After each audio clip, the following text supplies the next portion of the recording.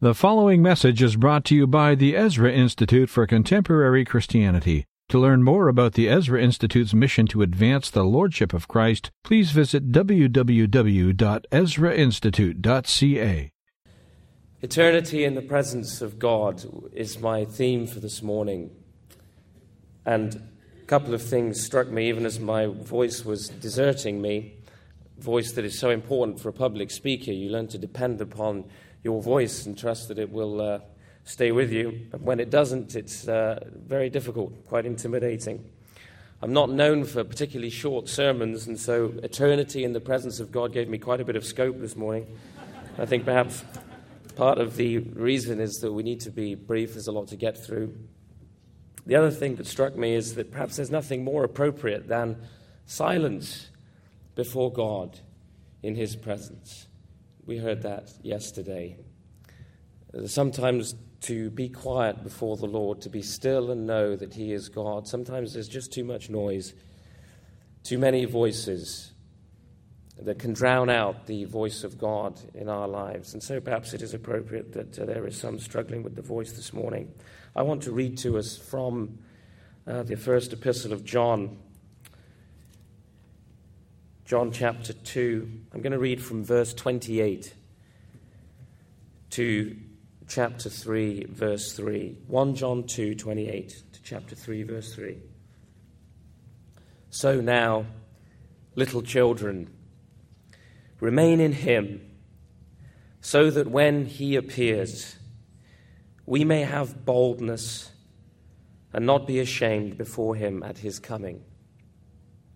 If you know that He is righteous, you know this as well. Everyone who does what is right has been born of Him. Look at how great a love the Father has given us that we should be called God's children. And we are. The reason the world does not know us is that it didn't know Him. Dear friends, we are God's children now. And what we will be has not yet been revealed. We know that when He appears, we will be like Him, because we will see Him as He is. And everyone who has this hope in Him purifies himself just as He is pure. It has not yet been revealed what we shall be, but we know that when we see Him, we shall be like Him, for we shall see Him as He is. Augustine had a great deal to say about heaven. Augustine is one of my favorite writers. And in his commentary on Psalm 84, he says, "We shall be in a city of which, my brethren, when I speak, I find it difficult to leave off." And when we reflect upon the presence of God and think about eternity, the thought is so glorious, so wondrous. We heard James trying to articulate something of it on earlier this week. It is difficult to expound upon, it's difficult to reflect upon, because the precise nature of our eternal state isn't known to us in a great deal of detail. It's not yet been fully revealed, and because of that, we do often hold some very vain and very silly ideas about heaven. And before coming here and preparing, I did have a rather strange dream about eternity. Maybe it was the pressure of preparing for this address. A dream about eternity, a dream about a golden city. And when I was arriving in glory, I was given a guided tour by an angel. And if James is here, this is just a story. It's not biblical. It's not coming out of the text. It's just a dream. The throne was in the center of the city, so in my dream, the ranking of God's spokespersons was determined by how close you were to the center of the city. Beginning this tour, I immediately see saints of old, God's apostles and prophets, and from both covenant eras conversing with each other and toasting marshmallows. And then moving out a little further beyond the sort of apostolic era, I found myself in patristic village. And there I was pointed out, there was Augustine and Tertullian, and there's Athanasius, and pulling them in a rickshaw was Origen. And the angel said, well, he did too much allegorization of the text, and he was a universalist as well. That's how he landed that job there. And I walked a little bit further beyond patristic village, and as I wandered around the corner, I saw this quaint little home, and there was the familiar long beard of John Calvin. And he was walking up his garden path, and there was hung on the little cottage there, Geneva House. And Luther and his runaway bride, nun, was with him for tea together, and then Zwingli turned up on a push bike as well, leaned it against the garden fence. They went in the house together, and Erasmus took their coats, hung them in the closet, and then went out and continued painting the garden fence. And then as I walked a little further, I saw Pascal, Blaise Pascal, and a group of Jansenists. They were laughing together, and Pascal was holding forth on why the vacuum doesn't quite work the same in glory, and that he was giving out calculators as well, free ones, for everyone who was there. And then there was no mistaking a little bit further on Wesley and Whitfield, because they were still arguing about predestination. And they were at one another, and Jonathan Edwards comes over, not the triple jumper, the theologian. He steps in and cuffs them both round the ear, actually, and says to John, he says, well, John, clearly we need to have a reappraisal of your sinless perfection doctrine at this point. And he says, maybe you should start by reading my Freedom of the Will, and here's a large philosophical dictionary to help you get through it. It's exhaustive. And then the angel nudged me, and I looked up, and I saw Spurgeon, and I saw Finney. And they were talking together. And as we got there, Finney had just finished rebuking Charles Spurgeon for consuming a glass of 1850 Chateau Lafite and smoking his pipe far too close to the city. He said, this isn't 19th century London. If you want to do that, head east for about half a mile, and there you'll find Narnia Lane. And in Narnia Lane, just on the left-hand side, enjoying some long bottom leaf in the Middle-earth pub, you'll find Lewis and Tolkien. Go in there if you want to do that. And then the angel then drew my attention a little further down the road to this dark figure wearing a gown. And I thought, I recognized that gown. It was Martin Lloyd-Jones, and he was there with a pair of binoculars. Dr. Martin Lloyd-Jones of Westminster Chapel. I said, he was looking south away from the city. I said, well, who are you looking for? He says, I'm looking for John Stott. And then the smell of curry caught my nose. I thought, I recognize that smell. And there, as I rounded the corner, was the familiar smile. This is just a dream, don't forget. The familiar smile of Ravi. And he was there with a number of classical Thomistic apologists, Craig and Geisler and Gerstner and Sproul. They were all having a curry together, enjoying chapatis. And I was about to go over and say, oh, pass me a chapati, would you? I want to join with you. Suddenly this shuttle bus pulled up and the doors opened. I said to the angel, what's happening? Where are they going? They all got onto the bus. He said, well, Van Til and Doiver just called them a taxi to bring them up a bit closer to the city there. I moved on, and I went on and past so many others. Countless numbers of saints. As we moved further and further out from the city, we got to the point where literally the city was barely in sight. Just the tops of the spires could be seen. And I said to the angel, I said, surely this is it. There's no more of God's messengers and spokespersons this far out from the city, surely. And then I heard this clip-clop behind me. I turned. It was Balaam's donkey. And so I gave him a carrot, and he chewed on that carrot for a while. And I said, well, Balaam's donkey, that's it. He's the last. The donkey's the last. I looked up, though, and I heard this muttering. And there was a stable, a kind of shed. And I heard this muttering coming from the shed. I thought, what's going on? Who's in there? I went in, and there was this tall, dark figure holding a shovel. And I turned, and it was Michael Ramsden.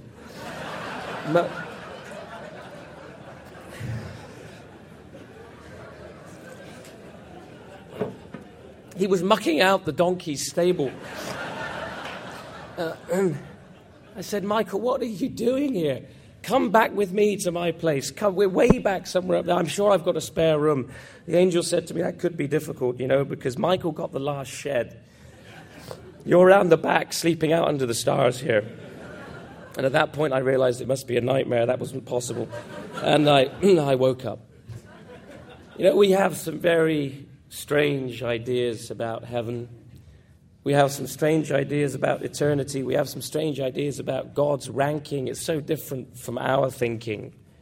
So different from the way we would think about things, and from those of you who know a little bit about theology and apologetics, some of that would have meant a bit more to you than others. But it's so easy to use a human criteria to judge divine things.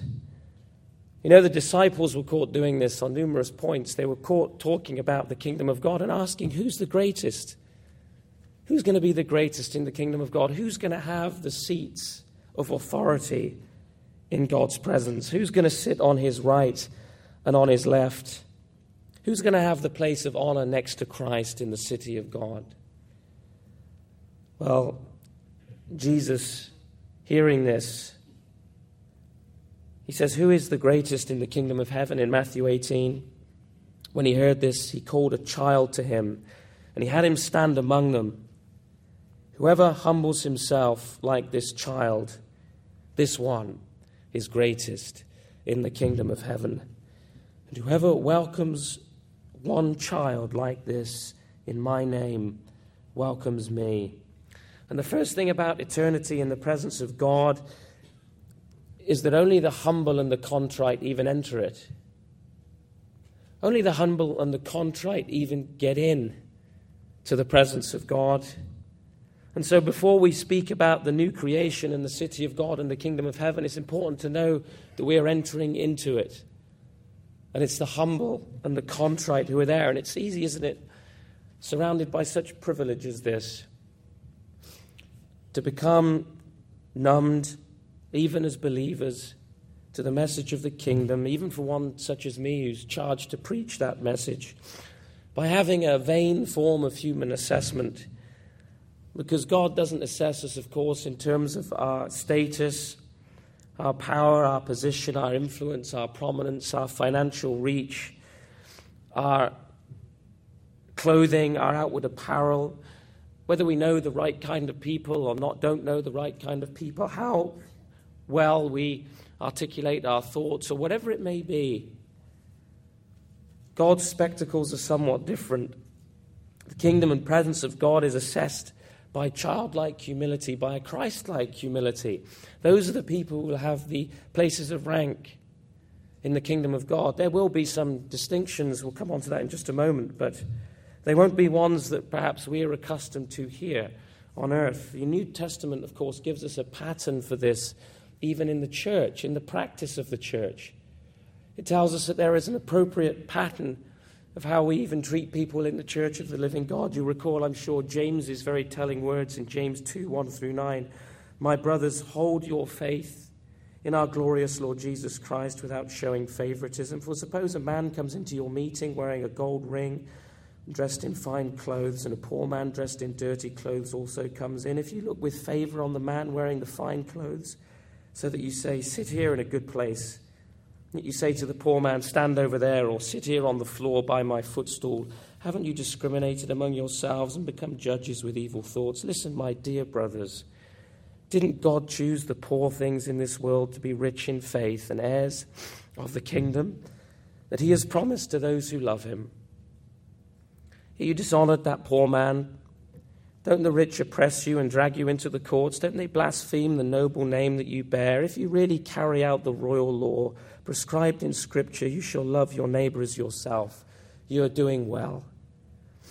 But if you show favoritism, you commit sin and are convicted by the law as transgressors. You know, the New Testament does give us a different standard than to the one that we're sometimes accustomed to. And it calls upon us to recognize that in eternity, in the presence of God, God's value structure might be somewhat different to the value structure of the world. And so it's with a profound sense of humility that we even begin to talk about and ask questions about the presence of God and the kingdom of heaven, and we don't lay vain earthly hope at the divine door. For the eternal state is for those, first of all, who are heirs of the kingdom, who are first and foremost rich in faith. Wealthy in faith. That's the first and foremost requirement. Jesus taught us, didn't he, to pray in terms of the kingdom. When we ask about the eternal city, the kingdom of God, and we think about how that kingdom, what it's going to look like, perhaps the best place to start is not by trying to peer through the curtain, but to ask, what does the kingdom of God look like on earth now? Because we are God's children, the Scripture says, now. Now we are already living in the eternal presence of the King. We've started. And what does that kingdom look like now? Jesus teaches us to pray, thy kingdom come on earth as it is in heaven.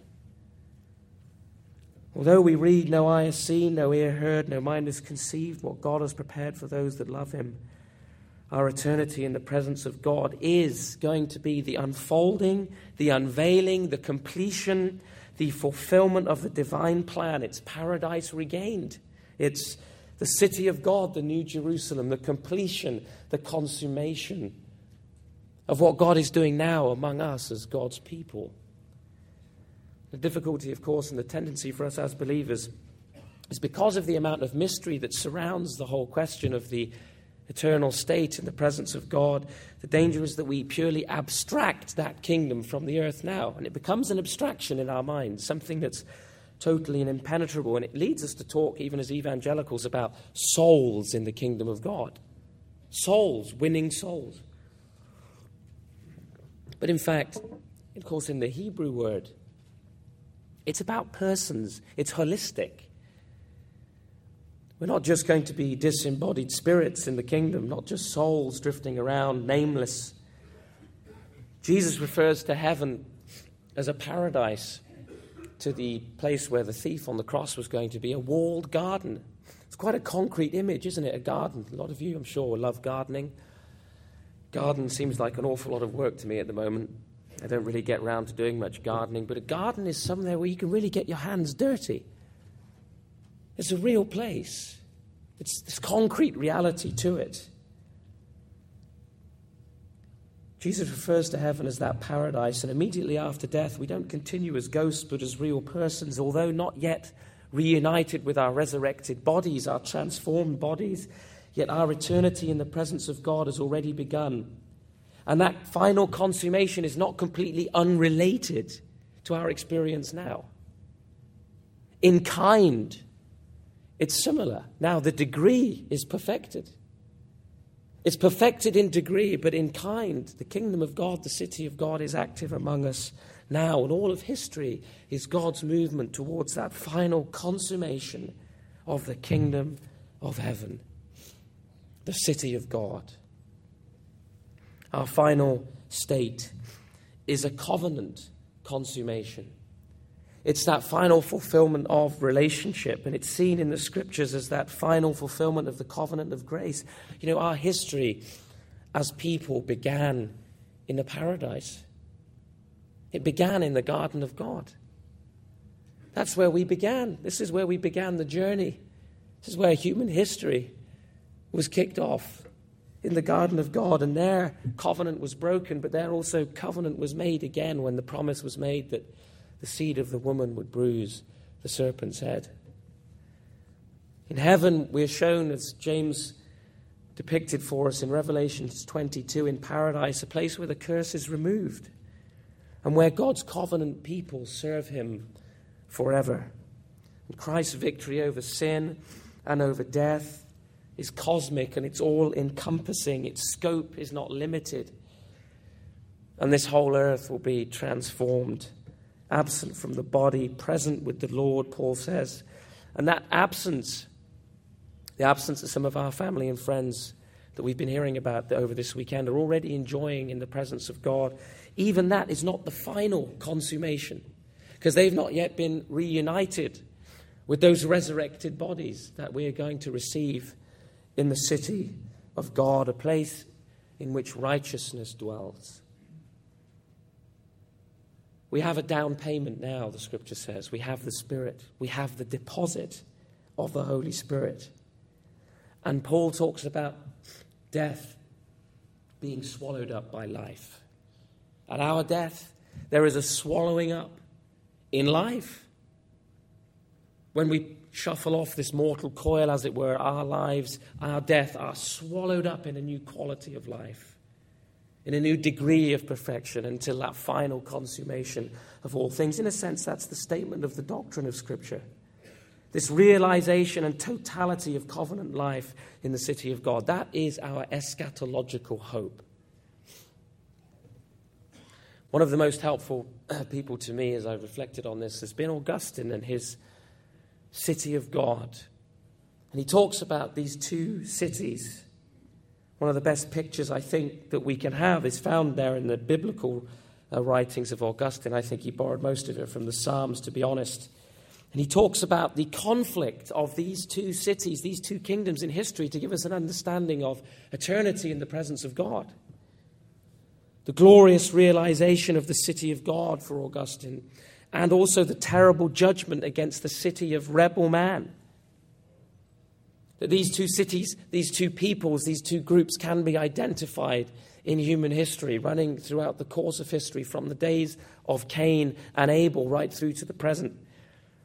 And in a letter to a friend, he was telling his friend how he wanted to write the city of God, how he had a plan to write this book about eternity in the presence of God and about the city of God in history. And he said this to his friend: "There are then two loves, of which one is holy, the other unclean, one turned toward the neighbor, the other centered on self, one looking to the common good, keeping in view the society of saints in heaven, the other bringing the common good under its own power, arrogantly looking to domination.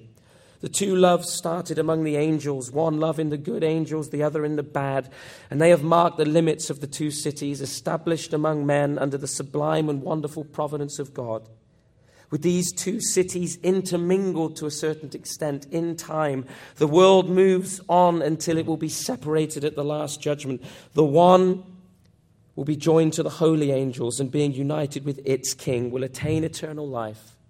The other will be joined to the wicked angels and being united with its king will be sent into eternal fire. Concerning these two cities I shall perhaps write at more length in another book, if the Lord is willing." Well, the Lord was willing, and Augustine produced perhaps one of the greatest works of Christian apologetics in his book, The City of God. And it's actually as he reflects on the fall of Rome in about AD 410, its causes. And he contrasts this temporal city, the eternal city as it was called. He contrasts the temporal transitory nature of the blooming empires of men and women, the empires of man throughout history, with the city of God, the secular city, if you like. And he compares and contrasts the two.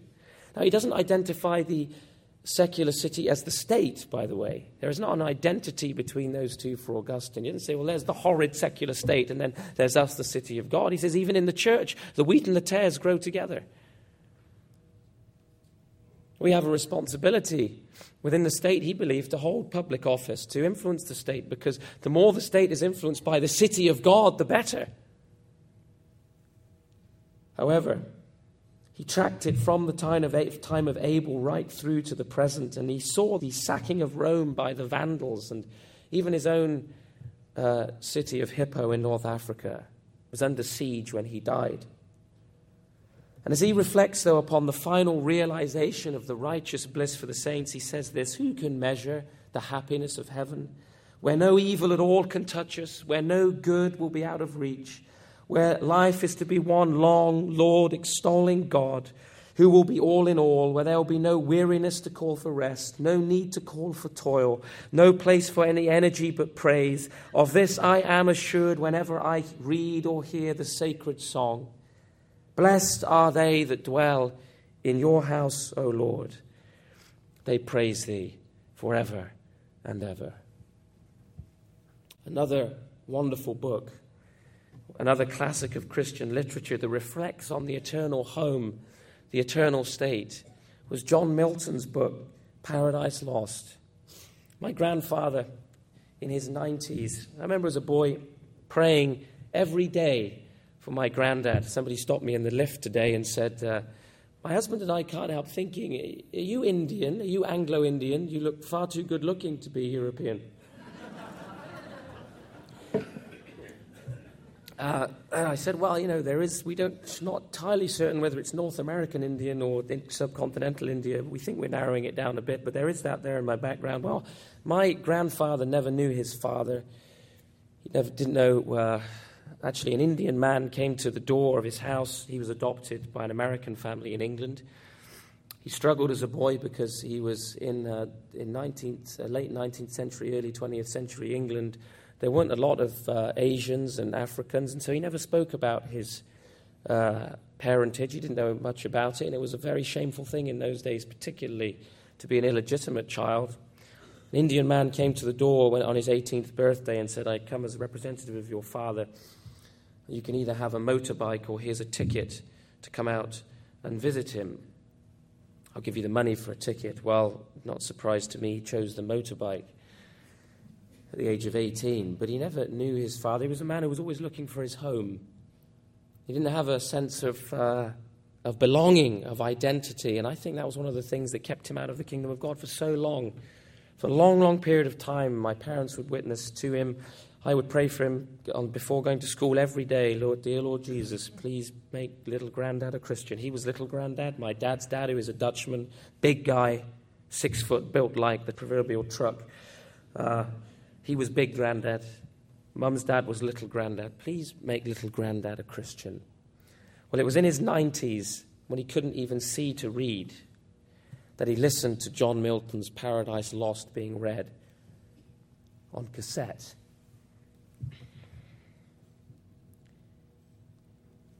It was listening to that he became a believer.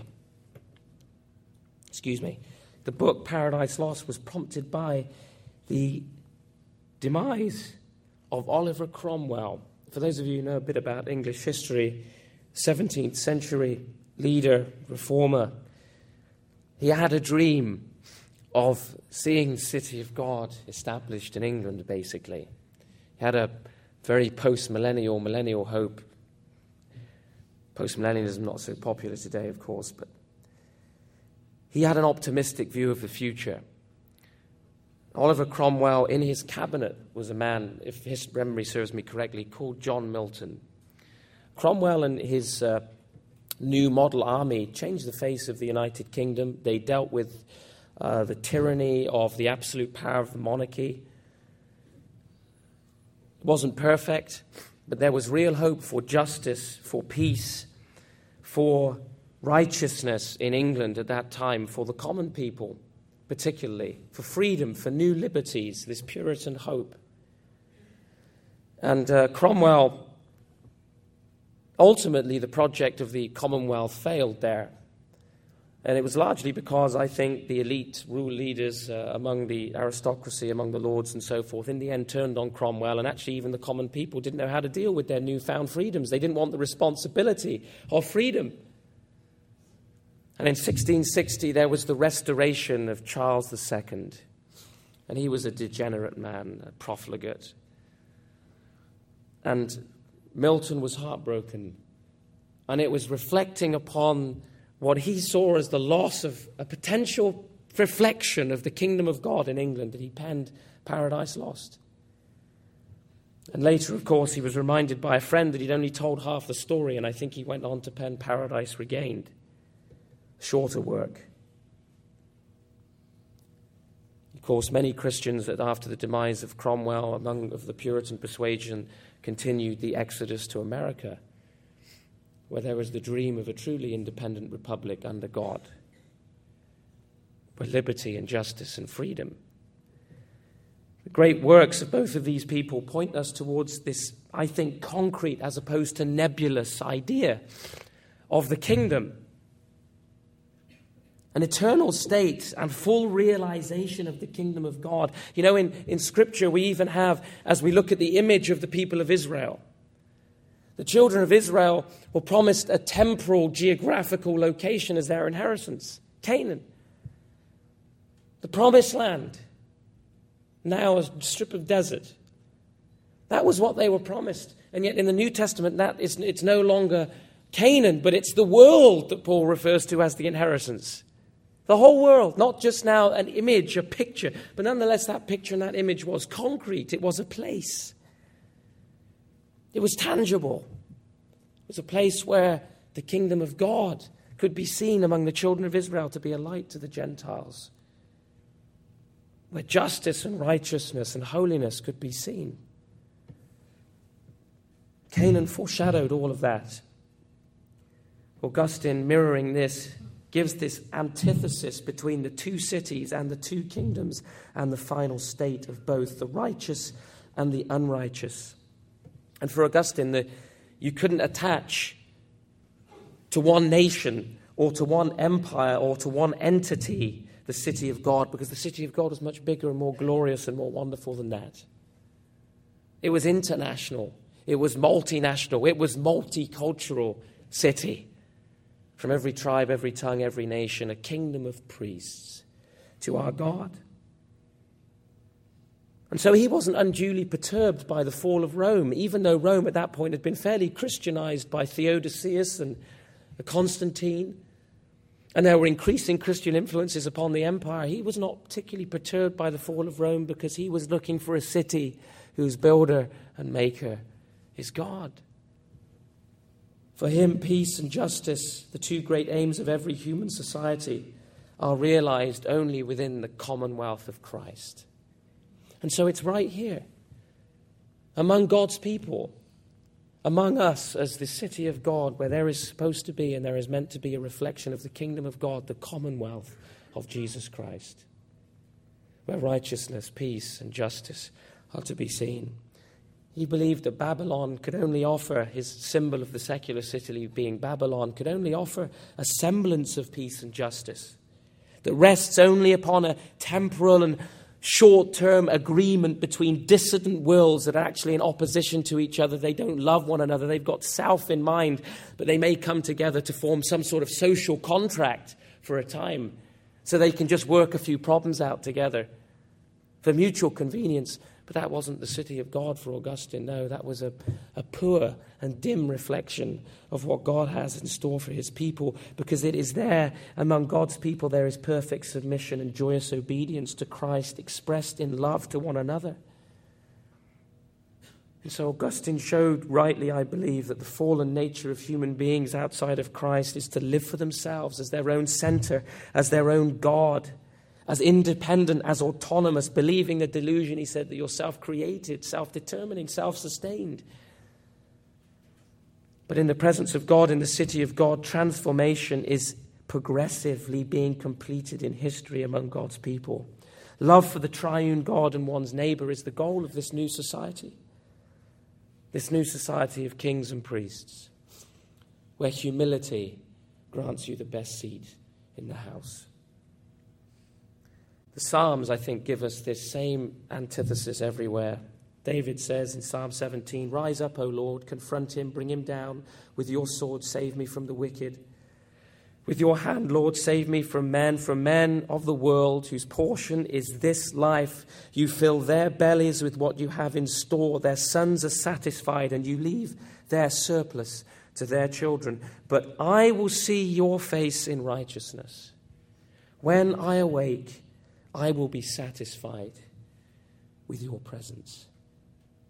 And that word presence there literally means form or likeness. When I awake, I'll be satisfied with your likeness, with your reflection, with your form.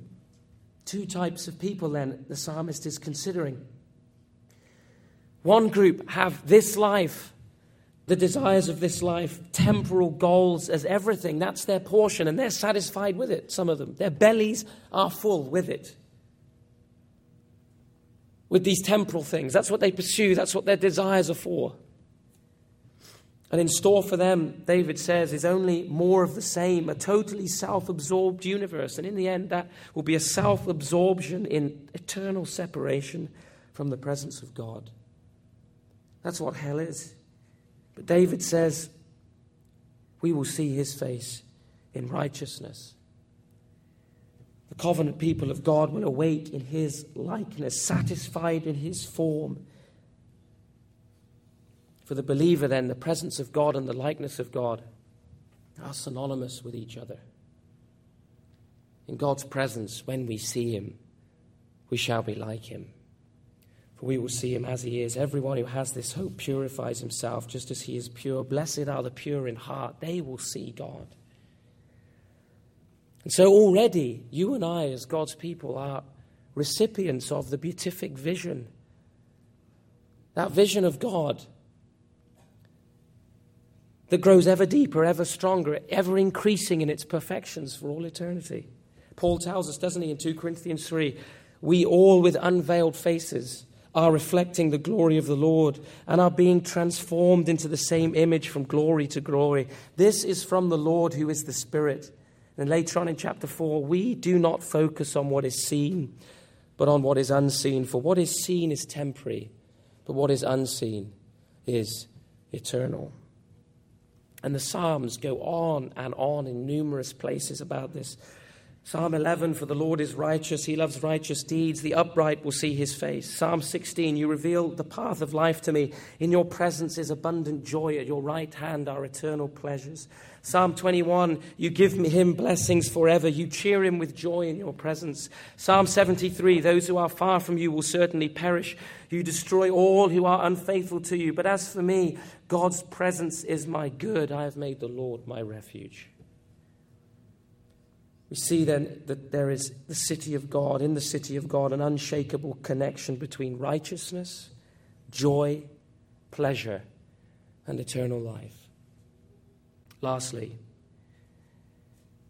what is the business of heaven? You know, I have a devotional book at home called The Business of Heaven by C.S. Lewis. It sits on my side table, periodically read a bit before bed. What is the business of heaven? What are we going to be doing there, pursuing there? Eternity in the presence of God. As a child, the idea of heaven confused me a lot. The goal of heaven confused me a fair amount. You know, when I was a small boy, I remember very distinctly wanting Christ to come very soon. Before I grew up, I remember it distinctly that I wanted Christ to come before I grew up because I should not want to frolic with lions if I was an adult. I shouldn't want to do the things that are in the child's mind. If I was grown up, I wouldn't enjoy heaven as much. That was my perspective. So I used to think, well, if Jesus comes back, in the next 7 or 8 years, I'll still be young enough to enjoy those things that I think heaven should be about. Well, the idea of frolicking with lions still holds a great deal of appeal for me, actually. I also thought, wouldn't heaven be an incredibly boring place eventually? I mean, how many times can you sing the same songs over and over? I wonder sometimes at my own home church whether we are trying to usher in heaven early by singing the same vacuous songs over and over and over. I mean, what does fa la la la la la la mean, if you've ever come across that wonderful song of worship, actually mean? Nonetheless, I'm sure some of you know it. It's not going to be a classic, I can tell you that. Aren't we going to be bored somehow in heaven? Isn't there going to be some sort of wearing thin and wearing out of this place of praise? But in Scripture, we have this indication that there are related perfections in heaven where vision and contemplation, for Augustine, that was what his hope of heaven really was, the contemplation of God. But transformation and contemplation and also dominion. The original mandate given to us in the paradise of God was to rule and subdue, to have dominion first over ourselves, and then over the appropriate arenas over which God gives us rule. John does tell us, as we've read, we don't know. What we do know, he says, we know that when he appears, we will be like him because we will see him as he is. And everyone who has this hope purifies himself just as he is pure. And from the earliest time I can remember, this has been one of the most precious verses to me in the Bible. That everyone who has this hope purifies himself just as he is pure. Because I think this text combines everything that it means for a human being to have true beatitude. I'm sure you're all familiar with that famous quote of Augustine, "You have made us for yourself, and our hearts are restless until they find their rest in thee." Well, I think this verse gives us the key to true human beatitude. Because first here we have the vision of God in the face of Christ. We see him. And that implicitly to me involves divine contemplation. Reflecting on, it's the idea of if you take a pebble and you drop a pebble into a bottomless well, when does it hit the bottom? It never hits the bottom. There is always more to contemplate, to know. And this vision of God in the face of Christ implicitly involves intellectual fulfillment and understanding, not the understanding that God has of himself, because I will always be a creature. That's another misunderstanding that Christians have. I am a creature. I'm made by God, for God. You're a creature. You'll never have the knowledge of God as he knows himself. But we can grow for all eternity in increasing perfection in that knowledge and understanding of who God is. Second, then, there is transformation when we see him. We'll be like him. Moral transformation that is beginning now, taking place now in our lives as we are being transformed from one degree of glory into another. And that moral perfection in ever-increasing perfections will take place. Where we will increasingly be like Jesus. I remember a song as a boy. I grew up in a Pentecostal church, and we used to sing this song. To be like Jesus, all I ask is to be like him all through life's journey from earth to glory. All I ask is to be like him. And so there's moral transformation. And thirdly, there is dominion in this verse, because the scripture says whoever has this hope purifies himself just as he is pure. The proverb says it's better to govern yourself than to govern a city. It's better to exercise dominion over yourself than to be able to rule a city. And the first task of us in the city of God is to govern ourselves, to be pure, just as he is pure. And that regency, that vice-regency that we have under God begins here, and it begins here. And that regency will be extended. The images that we get from Jesus about the kingdom of God are about ruling cities. To the servants, some who were faithful, some who were unfaithful. He talks about one having dominion over 10 cities and another over 5 cities. Concrete dominion, regency, without which we're not human beings. We are vice-regents, and God will give us regency. The scripture here teaches us that. If you can't rule yourself, you will govern nothing. If we can't govern ourselves under God, we will govern nothing. And so praising, worship and contemplation, and serving by exercising dominion, where intellect and love are fulfilled by the divine community, and in that community of believers, the business of heaven is carried out. For the need for community is met by the triune God, enfolded in this unshakable embrace of the Godhead, enfolded in the unshakable sense of divine community, for which every human being longs and seeks, for companionship. Not to be lonely, but to feel eternally secure in that home and resting place of the city of God. And for all eternity, increasing in these dynamic perfections about which I'm trying to articulate something, where we will all be fulfilled according to our God-ordained potential, where we have translated bodies, resurrected, incorruptible, yet but I will still be able to recognize you. I'll still be able to recognize my friends.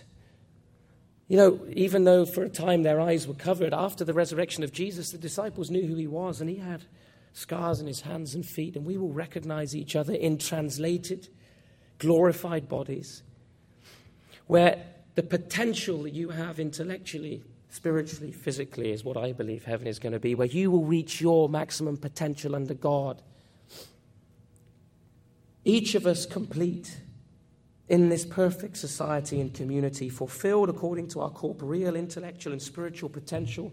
Because while we are one in Christ, there is no uniformity and equalitarian humanism in heaven. And here's another, I think, big misunderstanding about heaven. We often conceive of heaven as a place where all differences are annihilated, and we misunderstand that text. There is neither Jew nor Greek, slave nor free, male nor female, as though all distinctions will break down about our humanity, as though what God has made us as unique individuals is somehow going to disappear in heaven and we won't be who we are. Well, the two cities, therefore, is made up of communities of people. And the two cities increasingly being differentiated and recognized in history till their final consummation. Well, that final perfection will take place for you also as an individual. There will be unity in diversity, and nobody will envy another. Nobody will be jealous of another, of their perfections. Because you will have your perfections also, according to the potential that God has placed into you as a unique creature made in God's image. None will want to have the role or reward of others, because none will lack anything essential to perfect fulfillment in the image of Christ. And what a glorious vision it is, as Job stated it. Again, a concrete reality. In my flesh, I will see God. In my flesh. And there will be this miraculous fusion of understanding and of love which will surpass them both. And so, in that fullest reflection of who God is, of who Christ is, we will see and be enraptured by that vision and the novelty of heaven. As I love what Ravi talks about in terms of the perpetual novelty of heaven, will never fade, will never pass. Heaven is an active and loving mutual embrace forever between creator and creature, to see, to know, to love, to serve, and to praise forever. Augustine put it like this. Please hear me carefully now as I just quote these words from Augustine. I think they're so powerful. But faith gives way to sight, which we shall see, and hope gives way to bliss itself, which we are going to arrive at, while charity, love, will actually grow when these other two fade out. After all, if we love by believing what we cannot yet see, how much more will we do so when we have begun to see it? And if we love by hoping for it, what we have not yet attained to, how much more when we have attained it? This indeed is the difference between temporal and eternal things. That something temporal is loved more before it is possessed, but loses its appeal when it comes along. You know, like the car you thought would bring that fulfillment, and it's boring before the oil needs a change. The new outfit that you've bought, and you think it'll give you that extra sense of spark, and after wearing it a couple of times, it's boring and dull again. This is because it cannot satisfy the soul, whose true and certain abode is eternity. But anything eternal is loved more fervently when acquired than when just desired. This is because while you are desiring it, you cannot think better of it than it really is, so that it disappoints you when you find it does not come up to your expectations. On the contrary, however great your estimate of it while you are on your way to it, you find it exceeded when you eventually attain to it. What a marvelous distinction between the temporal and the eternal. Put another way, I think probably as LT would probably put it, potentiality and actuality come together as one. That which we have the potential to know and experience, and what is actually our experience in heaven. Here there is a great disparity, and that's what makes us groan. That's what makes us long for heaven, to say, Maranatha, come Lord Jesus, longing to be clothed with that glory. And we long for it, because potentiality and actuality are not one, but there in glory they will be one. Before the curse came upon Adam, he worked. He exercised dominion. He tended the garden of God. Work and rest were not polar opposites. You know, those of us who think that heaven is going to be one eternal retirement because we've longed for retirement here are also mistaken. Because we were made for work. We were made to do things, to exercise that dominion. But in heaven, work and rest go together. Adam was not, prior to the curse, exhausted and demoralized and wearied by his work. Toil and strife and trouble came in after the curse. But Scripture tells us really God works and rest, and we rest in his perfect work. And we enter his Sabbath rest. And we shall enter it. We find it equally hard to conceive, and I'm drawing my thoughts right now to a conclusion, otherwise we're going to think that we are passing into eternity as we speak here. We find it equally hard to conceive of community in heaven and service because of a false notion of equality and uniformity. If everybody is utterly equal in heaven, then we don't need other people. We don't need others. If you have all the resources and talents of all people, why should you need anyone? We need each other here because we're different, because God has given us different talents, different abilities, different gifts, different perfections, different resources. I've got a guy building an addition on my house at the moment, and I pleaded with Jenny also to allow me to have him install a solid maple desk in my study, and she permitted it. You know, I can't do the carpentry that he can do. If I tried to stick an addition on my house or cut the cabinets for my study, it would be a disaster, a total disaster. Yet, you know, he is so fulfilled in that job as a carpenter. He loves that job. He doesn't want to be me. He doesn't want to be a Christian apologist. I don't want to be him. I can't bang a nail in straight. In heaven, there won't be equality in terms of uniformity. But we give and receive service here on earth, and that's why we need each other. That's why there is interdependence with one another. We don't stand alone. Community is necessary.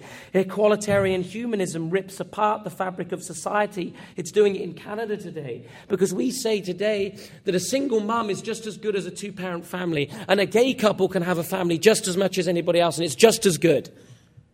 Equalitarian nonsense. It isn't as good. We need each other because God has built diversity and interdependence into us as a human community, as the city of God, and that will not change in heaven. There will still be interdependence. You will not have all the resources of everyone. I still won't be able to put the lyrics together of a Ravi. I won't be able to write like a C.S. Lewis. According to my potential, I won't be able to express myself. And that will have its uniquenesses. But because of our fallen condition, even when we're saved and born again, we are prone to seek illegitimate dominion over others, and we permit selfish ambition and vain conceit. And rather than seeking mutual accountability and community, inevitably division and disharmony result. And hell is a place of perfect disharmony. The perfection of disharmony, of disunity, of self-wills, of dissonant wills. Their potential is going to be perfected also, because if we cannot serve God, we cannot serve others. If we cannot serve our neighbor, we cannot serve God. If we can't serve God, we won't serve our neighbor. Sinful man, in pretended self-sufficiency, serves neither God nor man, and is finally served by none. And he's given what he desires. But the covenant joys of heaven are beyond human articulation. Indulge me with one more quote from Augustine.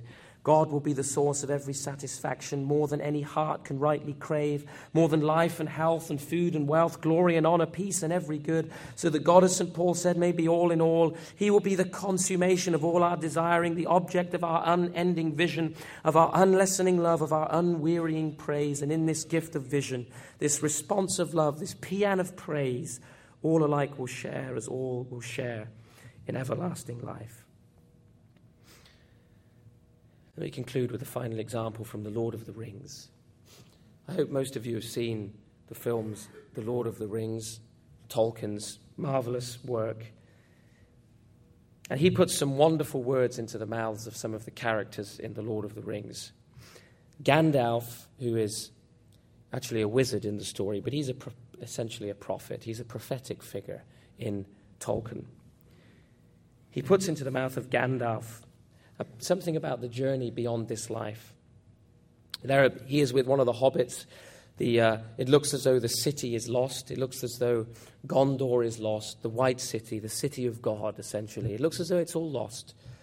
And he's with one of the hobbits, and the hobbit is fearing death, and he's saying, I'm afraid of death. I don't want to die.